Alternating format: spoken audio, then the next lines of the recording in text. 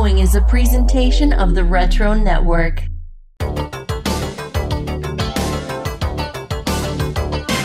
Do you remember renting movies from a local video store? The perfect video store Welcome to Blockbuster Video. is popping up all over the country. Do you remember owning membership cards, dealing with late fees, and driving to several stores for the latest release? Right now, rent Indiana Jones and the Temple of Doom and Cobra for just $1 a day each. Then sit back and listen to the stories of the men and women who were on the front lines of video stores in their heyday.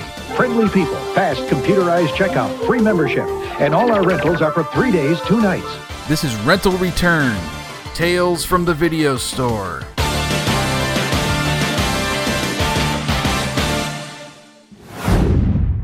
Let's meet today's video hero and hear their story.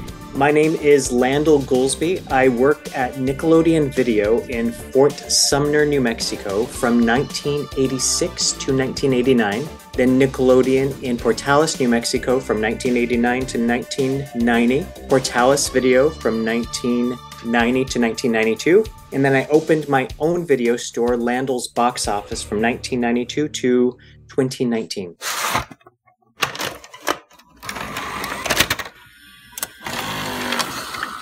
Wow, this is fantastic. Sounds like we have a lot to get into. That's very exciting. But let's start at the beginning here. What is your earliest memory of going to a video store as a customer and taking in that experience?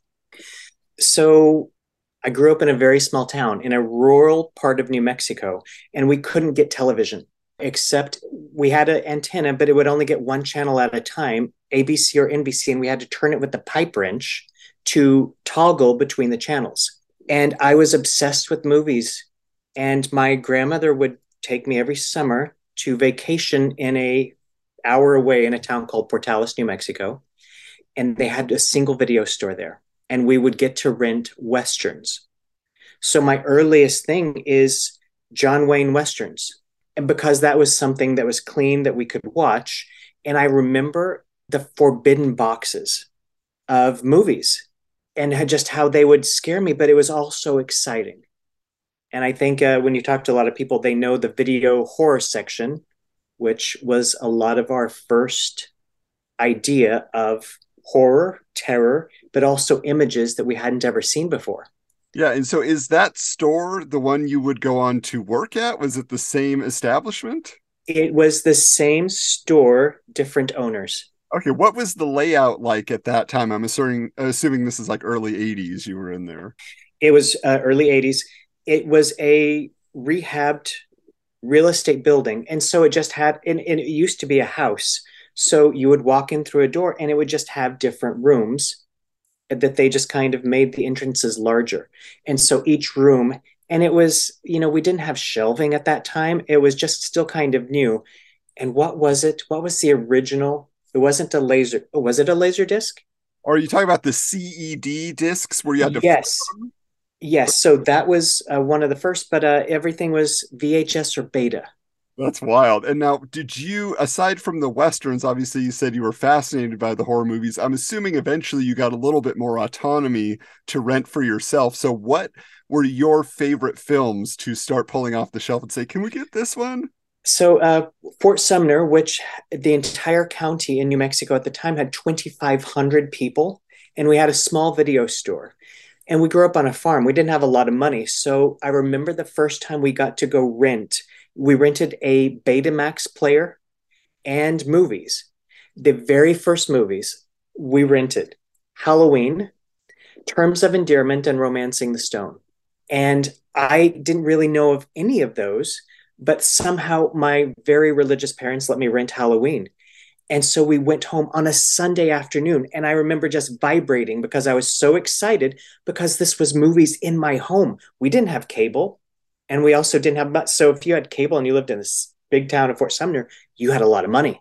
And so this was so exciting to me. And I watched them all three with my mom, and I still love all. How lucky did I get that I got to rent those three movies that are actually really good? And what was Bob's reaction to Halloween? It's a scary movie. It's a scary movie. Yeah. I just remember just being horrified. And we watched it during the daylight, but I couldn't believe how good movies could be, because you had all of the reactions, just fear, and in terms of endearment, and the action and love of Romancing the Stone. Yeah, that is quite a spread. That is something. So I got talk lucky. to us, as your love of movies is growing, how did you then come to work in a video store? So Nickelodeon, 60 miles away, that was the flagship mother store. The new owner had a lot of extra VHS and Betamax in his station wagon in boxes. And I don't know the exact story. My sister doesn't remember. He ran into my sister, who is 6 years older than I am, and he said, "Hey, I am looking to start a video store."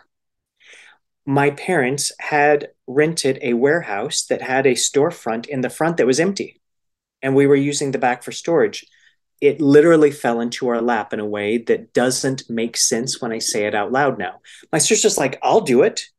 My sister drove home with all of these VHS and a phone number to the owner, and that's how casual it was. That's My family had no amazing. idea she was doing that. She showed up, and I'm in heaven thinking, "Oh my gosh, movies in my house." She did it for a couple of weeks. As you can understand, in a small town, it's not busy. So I just kind of started doing it. The owner had no idea how young I was. I was 13 at the time, and it just kind of happened like that. So That's nuts, isn't it? yeah, I mean that is crazy to just be like, hey, guess what? This is kind of the family business now. It's just like we're a part of it. Do you recall like the actual like setup of that space? Like, were you there helping out, or did you just come in after it was already up and running? So I helped put it together. The storefront it used to have clothing. And so one wall was where they would put jeans. And so it was a bunch of wooden cubicles, and we could put two cases facing out. And then there was just a hodgepodge of counters, and we had no money. We just put wood on the front and put a little lip on it to hold the movies. And it was just kind of thrown together, kind of like everybody who comes together to put on a show in the barn to save the town. That's kind of how it was. And so we just kind of repurposed a little clothing department of this warehouse to put movies there. And this was the time where you had VHS and beta, and the boxes were really different sizes, so you had to make them fit. So there was a art to where this box had to go to next, just because things would fit. Yeah, that's wild. And so as people were starting to get wind of the business and started coming in, you said you're 13 years old. Like at the time when you were first introduced to it, Westerns were all the rage. Was that still the most popular genre, or was there something else that was getting people's attention? New releases got people's attention because this was the bridge between HBO, cable, and and at the time it could be a year before movies came out. It would be 9 months to a year. So then you would have it, and then it would go to HBO. HBO and Showtime used to have exclusivity on different movies. And so I found early on, okay, Showtime wasn't available in our cable package in this area. So you could never watch these movies. And so that would be something we would push. Warner Brothers maybe was exclusive. There was some big studio that was exclusive to Showtime. And people just enjoy new releases. That's just what it was always going to be. Just what's new, what's new. Do you remember any particular like promotions or things you were like running, whether it was just specials or things to get people through the door? So the one that pops into my mind, there's a movie, Casual Sex, with Leah Thompson. I would go to the movies. I would drive an hour to see movies every weekend. She had a line about eating a donut and mineral water. So I thought, why don't I have donuts and serve mineral water when Casual Sex comes out?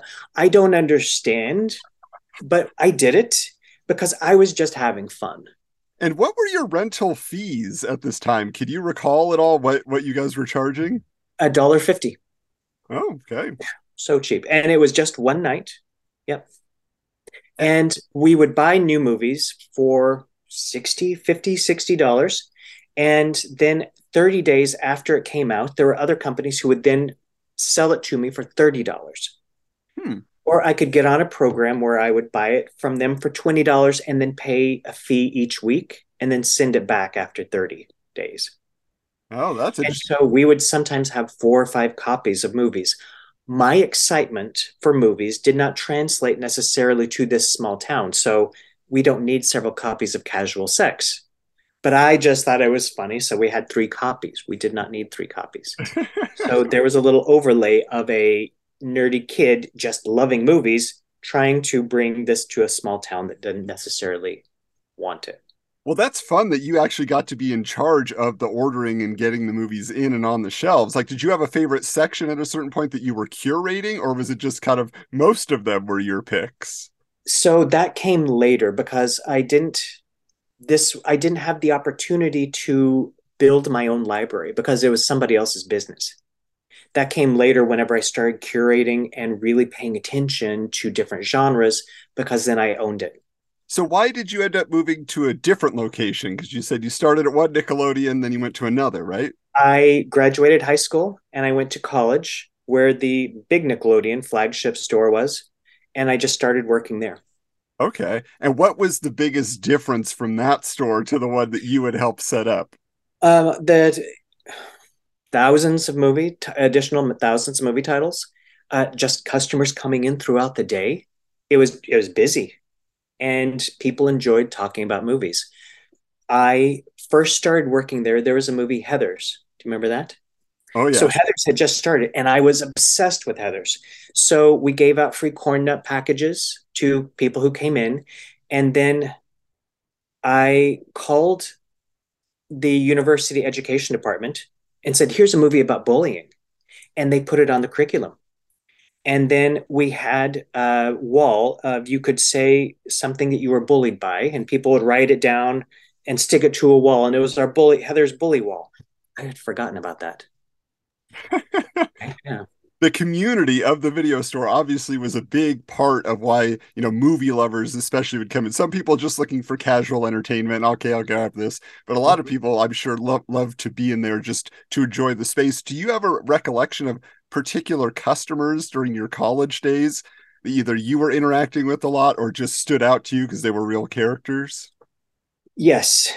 You know, there was a time where video stores, because where else would you go in and browse and look? A bookstore, perhaps, but that was a limited type of people who would go in there. Video store was as if it were a bar. And there was a bartender or video store clerk, and people would come in and you would just talk and you would get to know people really, really well. There was a woman who came in and she reeked of alcohol and she was returning movies late. And she just sat there and she pulled out her compact and she's putting her lipstick on. And she's like, "I never thought my life would be like this." Wow. And then she came in a week later and removed her husband's name off her account.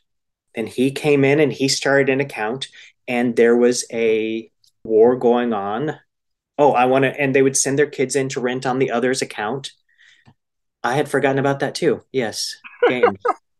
So you're getting a whole drama that would be in a movie playing out in front of you at the video store. Yeah, yes, yes. Now, for you then, what was the greatest perk then of moving to this bigger store and just again being part of this larger establishment? There was a college, and there was college students, and they liked talking about movies, and I got to talk about movies.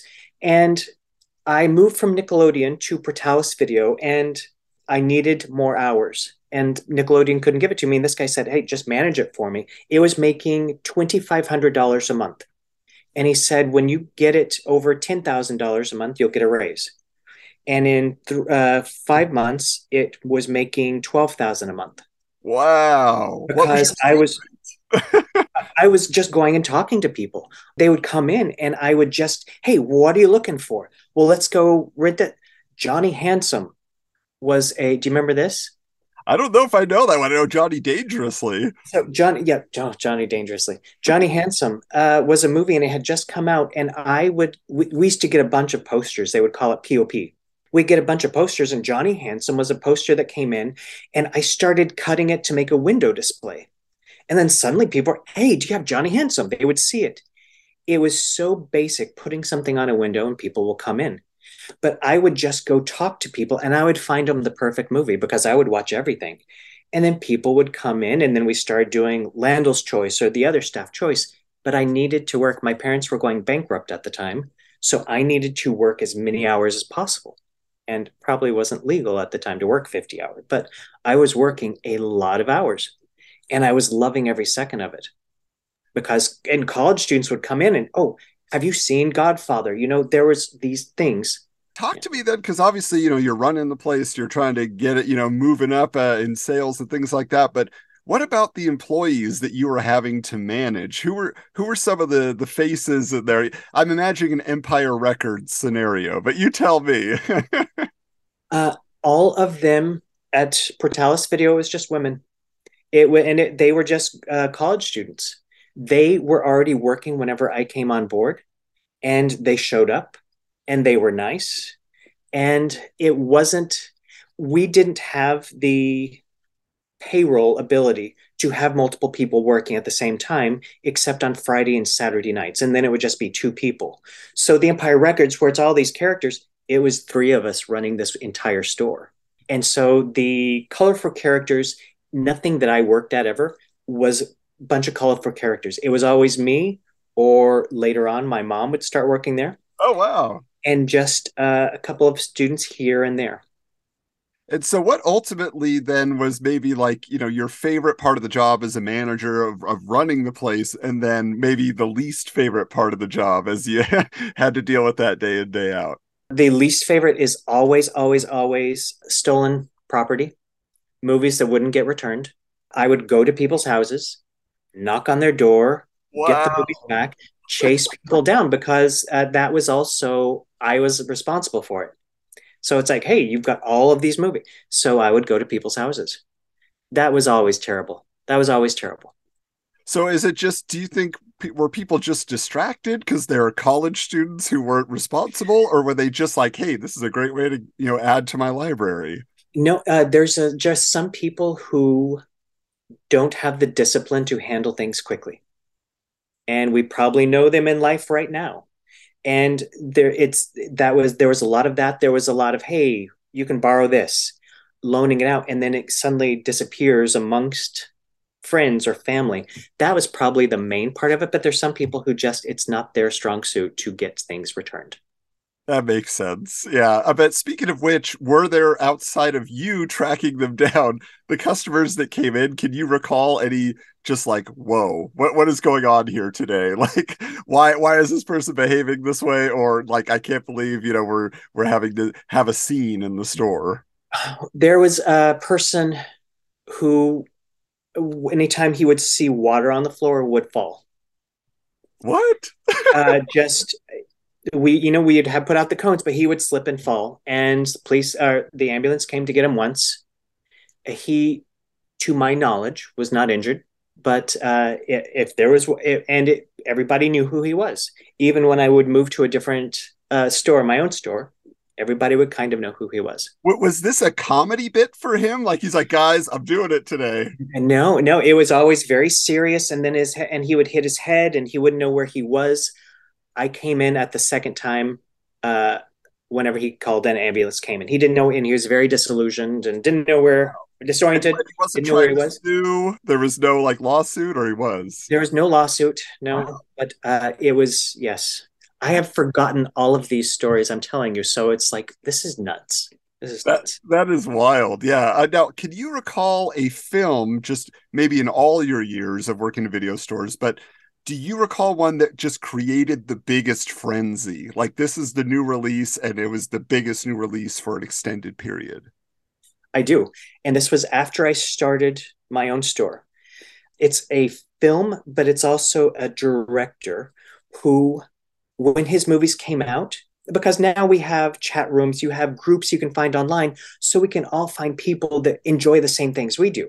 But there was one filmmaker that when his stuff came out, it electrified a lot of people because his stuff spoke to what I call a quiet sadness, quiet darkness in us. And the filmmaker's name is Tim Burton.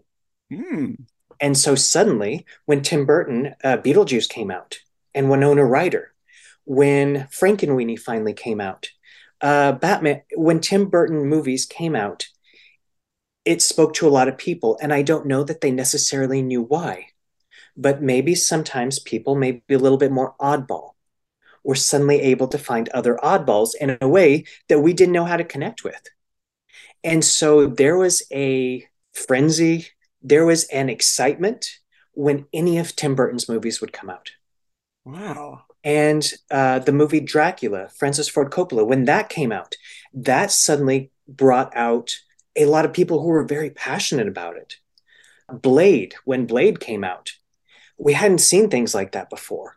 In a action superhero with blood coming from the ceiling, there was a lot of horrific things to that under the guise of superhero. And those movies just suddenly popped in my head to answer that question. Yeah, so like before Twilight, vampires always a big seller. Yes. Yep. Okay. Now, what about this? So, talk to us about the circumstances then that led you to opening your own store, because that's amazing. Like, and maybe at a time when the market was maybe a little volatile. So, tell us about that. So at the time, the market was just growing, and my parents were going bankrupt, and we were at a point where we had this crazy. We had $2,500 in a seat cushion in our house. And it's everything that we had saved up. And I had saved up, and I was working another job at the time of video stores. And a guy came along and he's like, "Hey, I've got a video store in Texas. Texas. And he said, "Do you want to buy it? And they'll take payments." And that's what we did. And so I gave my notice. I opened my own store 2 weeks later. The movie Thelma and Louise and Drop Dead Fred were the first new movies that we got. That was what came out. And Life Stinks. We got those as our new release. And it was just out of desperation because the parents were going bankrupt and we were just in a state of flux. So I worked my own shop every day for the first 2 years, and I had 3 days off in those first 2 years, open to close. And it's just what I did, and I loved it, But it was a trashy building. It was falling apart, but it's something I could get into quickly. Wow. So, I talk had the support of the town. Yeah, yeah, because obviously people knew who you were. You're the movie guy at this point, I'm sure. You're moving into town. I named the store the Box Office. And one day a customer came in. He's like, "Oh my God, here you are. I was wondering why you weren't at the other place," and they wouldn't tell me. He goes, "You should put your name on this so we know where to find you." And so it became Landall's Box Office. And that's why I put the name on front. That is great. And so, how did you then make this store your own? Because obviously, again, you're running stores for other people prior to that. Now it's all you. Did you take advantage of that opportunity to make it, truly unique to your sensibility?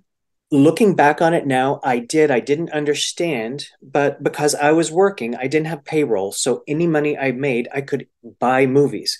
This was at a time where you didn't have the opportunity to buy a bunch of used VHS. Where would you go?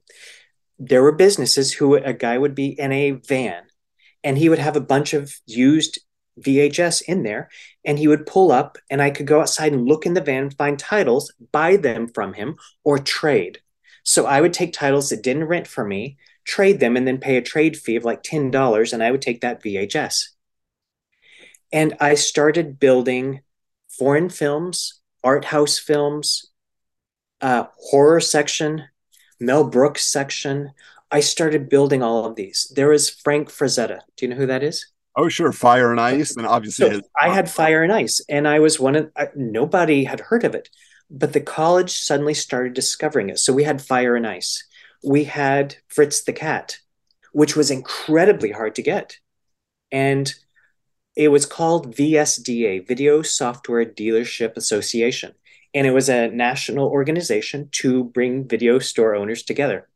And I became a board member for New Mexico. And every year they would have conventions in Las Vegas. One year they had it in Dallas, but it would just be huge. And then that's how I was able to connect with used VHS companies to continue to curate. Because again, I, for some reason, understood the more specific things we could get, the more people would come to see.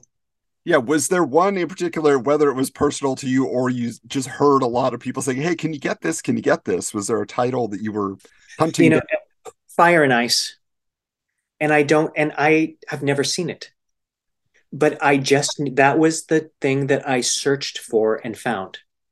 And I think The Hobbit, yeah, the animated Hobbit, that was just so popular, and then that led me to find others. Horror films, I'm sure there's a horror film that's going to jump out at me soon. Well, it sounds like Ralph Bakshi, though, in general. The kids wanted Ralph Bakshi animation. At that time, yes. And we became, and in my mind, we became the cool place where college students could go find something that spoke to them. Now, during this time, obviously, DVD a few years later starts coming into the picture. So, were you an early adopter? What was your thought as that format change was being introduced? So in between, we had Laserdisc, and I went in all in on Laserdisc because it had commentary, and I was obsessed with that. I absolutely love it. And we even had The Abyss, several copies of The Abyss, because it had the new ending, which nobody could see before. We got burned on Laserdisc. So this was years later when DVD started coming out. Warner Brothers came out with a special, and to get you started, to seed your inventory, they would sell you 400 or maybe it was 150 DVDs really, really cheap, but you had to buy them all. So I think we invested several $100s to get all of those. And that's how we started our DVD. And it was through them. We were the first in our little town. We had minor corporations put in little stores. There was a Showtime video. And when Scream Part 1 came out, they had 40 copies of it. We had 8. They were just much larger. And then the most aggressive chain, Movie Gallery, came into our town. And so what we tried to do is just more customer service and really find the niche because they were all new release and then they would sell it. So I'm curious, as DVD is coming into the picture, then did you, like in the early days of VHS and Betamax, did you have to rent out DVD players with the DVDs? Yes, we would be renting out VHS players. Betamax, we didn't. That was kind of went away by the time I started at the second Nickelodeon store. But yes, always renting out VHS players. And they would come in a large black luggage and it was padded all the way around. And you would rent it out, they'd bring it back and you would have to clean it all over because it would just be a mess. And I learned early on how to repair them, how to clean the heads. You got to take it apart and do that because you never want to send it away and then somebody's got to bring it back. It was quite a production, but we would always rent out VHS players. I don't remember when we stopped. And then the transition from VHS to DVD was slow to happen.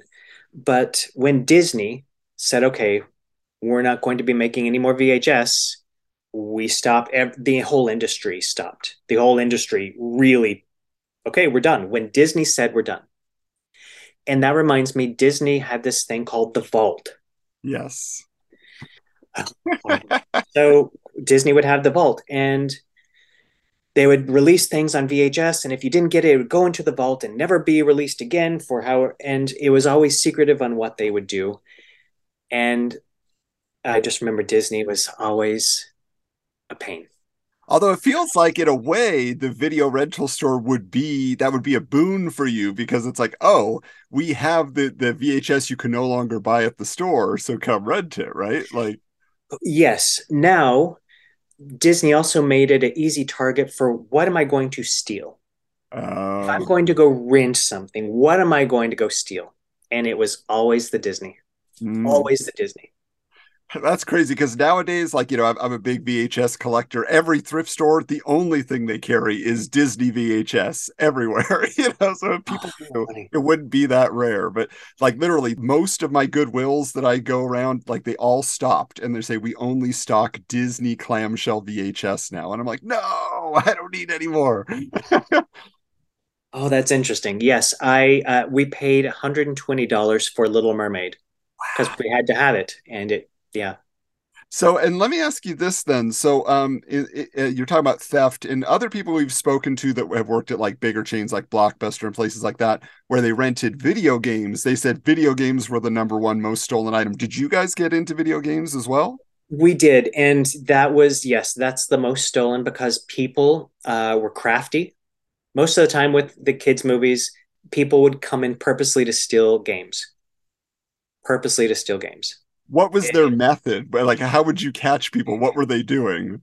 They would rent but give a fake name or they would use their ID but not give us the right phone number or right address. So when we would go follow up, so then we call the university and see if that person is registered, and then go that way. Or where we had a local military base, and we would call to see if that person was military. Nothing against military. Sometimes they would be active military, and their commander would get that game back for us. Yeah, It well, was always and people would not steal it, but then they would keep it for 2 weeks and then return it and then not come in to pay the late fee. mhm. So So then again, you're running your own business for all these years. You're kind of starting to see, okay, streaming is becoming a thing, like getting things digitally is starting to become a thing. So what was your first inclination that the video rental market might be in trouble? when Blockbuster closed down, because streaming was always there, it was always an idea. But in my memory, studios couldn't figure out how to do it. But every year at VSTA, they would talk about the impending threat of streaming. How is that going to change things?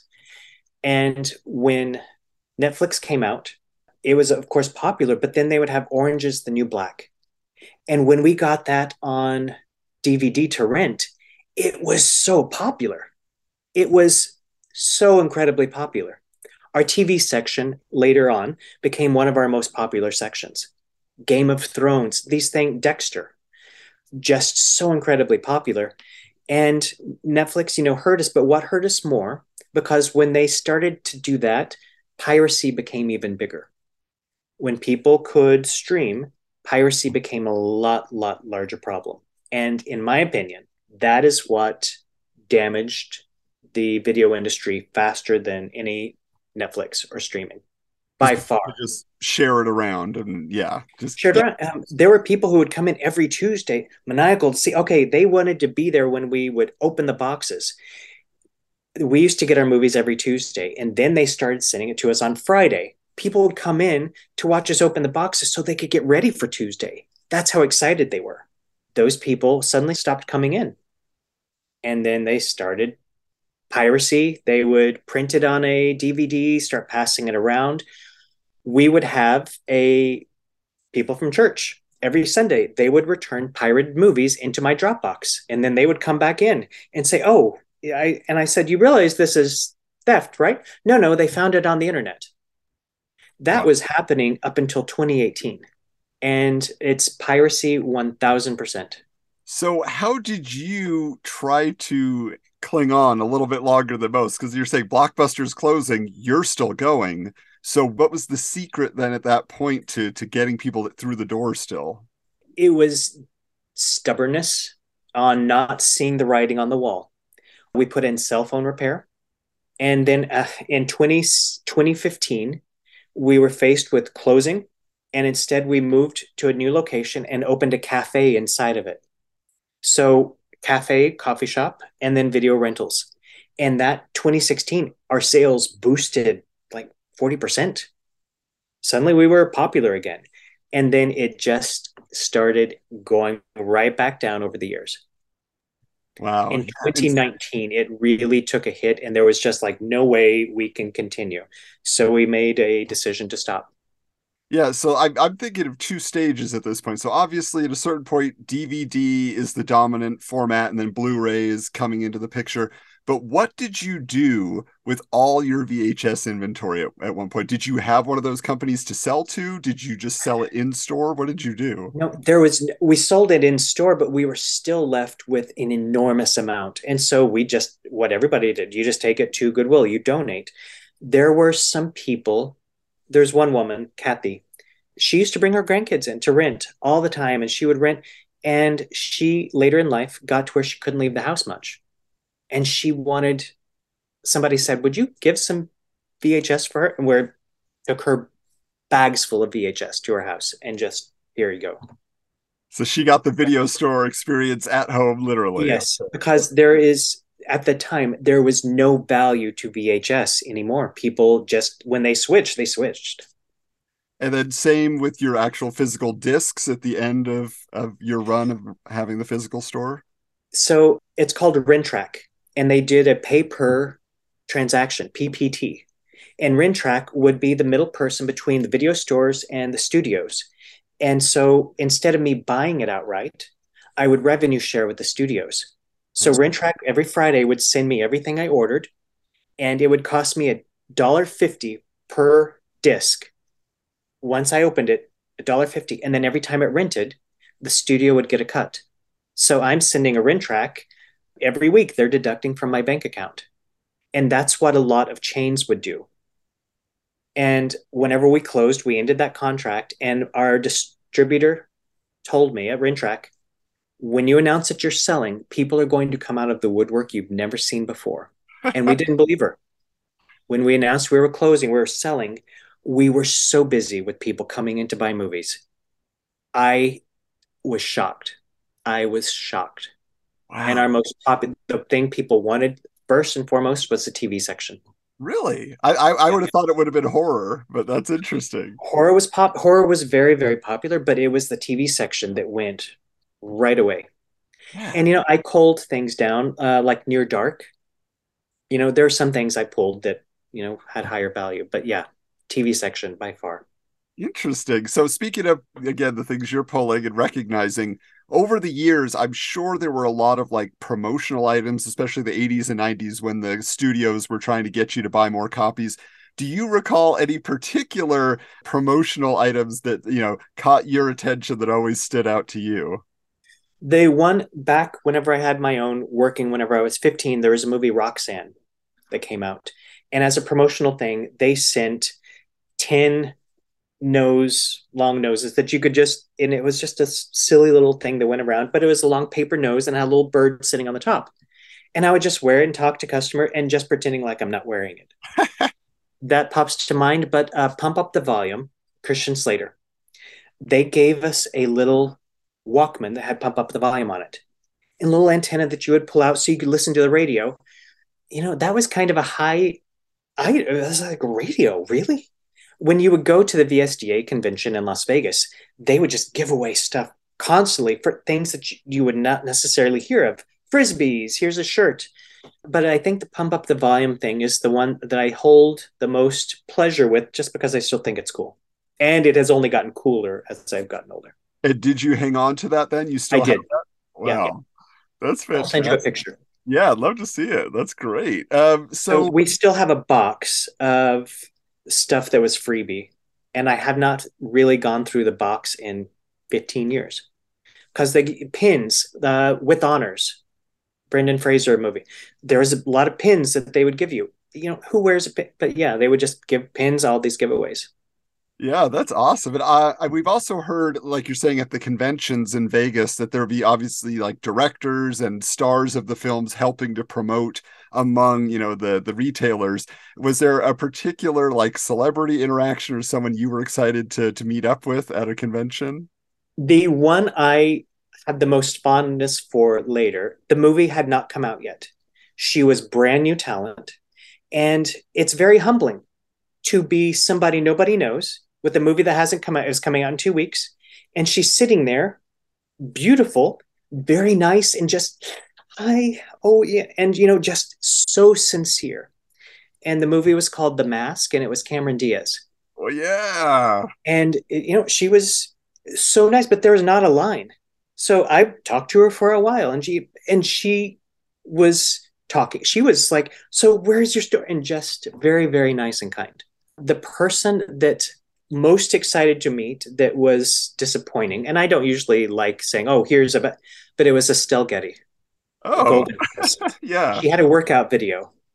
And, it was probably in her contract to do this, but she was not happy to be there. And she could have had a lot of stuff going on in her life. And it was That's not pleasant.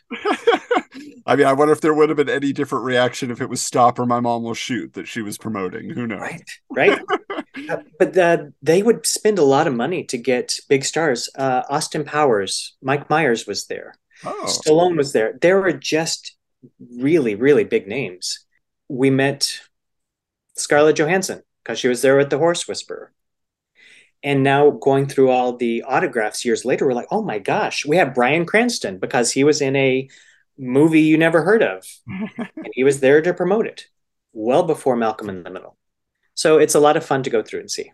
yeah, that's so neat. Yeah, again, because you were, a lot of people think, oh, well, you make the movies, but selling the movies to people, getting them out into, the local areas, you guys are a part of the film industry doing that. So it's wonderful that you get to interact that way, and like all levels, everybody can get to know each other and cooperate. But as you think back now, and obviously you invested decades in this business, in this love of film and being surrounded by it. Is there like a favorite memory of the video rental experience that you can pull out that you just say, I always think about this, and that's what it was all about?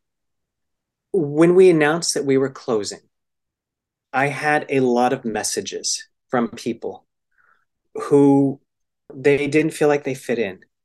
A lot of them, they felt like they were isolated and movies were their escape. And so they could come in and they'd feel welcome, but they would find things that spoke to them as only movies can. And when we announced that we were closing, I got a lot of messages from people who were very sad, but they just shared their love of movies, but just for our story also. I moved to Los Angeles. My store was open 28 years. I moved to Los Angeles about 20 years ago. So my mother took it over. And as a mom can sometimes do, she's very maternal. She started working and she became a mother figure to a lot of people. And that affected a lot of people as well. I'm lucky my mom is still here. And there was a lot of love. What I love most about the memories is just providing people, because I grew up on a farm and I had to fight to watch television and I had to fight to watch movies. It wasn't something that came easy. I enjoy giving that and giving people a chance to have that. Later on, it became well, of course, movies are here. But there was a time where it meant something different. And just the responsibility of saying, pay me $2 and here's 2 hours of your life you're going to enjoy. And I still hold that very sacred. And one person, after we announced we were closing, he drove up to our shop. He was going to come in. He was visiting. He hadn't been back to Portales in years. He sent a message and he started crying in the parking lot and couldn't come in. He had accidentally stolen a movie, as one does sometimes. It just gets lost and you realize when you move, oh my gosh. And he felt such guilt, but everything came back up whenever he was about to go into the store where he was a little kid. And I don't understand that memory, but I understand what it meant to him. And it was just a nice, touching thing to see. Did that answer your question? Yeah, definitely did. I mean, that is what it is all about ultimately, is like you say, those relationships, the emotion, the connection people have to movies that you have yourself, and you were able to share that and promote that among all your customers and people you got to know. So I think that is always the most common response. Anybody we've ever talked to, over the 3 seasons we've been doing this, people are just like, it's the people. It's always about the people. So that's just wonderful. So, well, that's awesome. And I want to thank you so much for sharing these stories. And again, your dedication to this business, which again has gone away. So many of us, love it. It's why we're doing this show. It's why people listen to this show. And yet, we talk to people who are in the business just as long as you. We've made trips out to their stores, before they've closed. And it's just so wonderful to see, again, like you say, a little bit of stubbornness, but also just the passion for what it all meant for all those years. So those movies I mentioned, Romancing the Stone, Halloween, in terms of endearment, I always carry with me. But there was a movie in 2015 or 2016 when I didn't know what I was going to do, close the store. I rented a movie called The Final Girls, and it made me fall in love with movies again. And I don't know how it did it, but it just inspired me to keep fighting. So, yeah, movie affected me too. fantastic.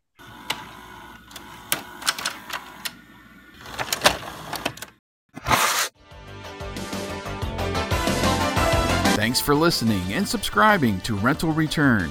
Check today's show notes to connect with our featured video hero. Also follow @TRN Social on Twitter, Facebook, and Instagram for more on Season 3 and to leave feedback. If you're a former video store employee and want to chronicle your story for an upcoming season of Rental Return, connect with host Adam on Twitter @HojuKoolander or send him an email at hojukoolander@gmail.com. Links also in today's show notes. If you'd like to become a VIP of the Retro Network and show your support for Rental Return and other network shows, visit patreon.com/The Retro Network. Your VIP status gets your name in the show notes, access to the VIP Lounge chat on Slack, and exclusive content. Join us next time for more tales from the video store on Rental Return.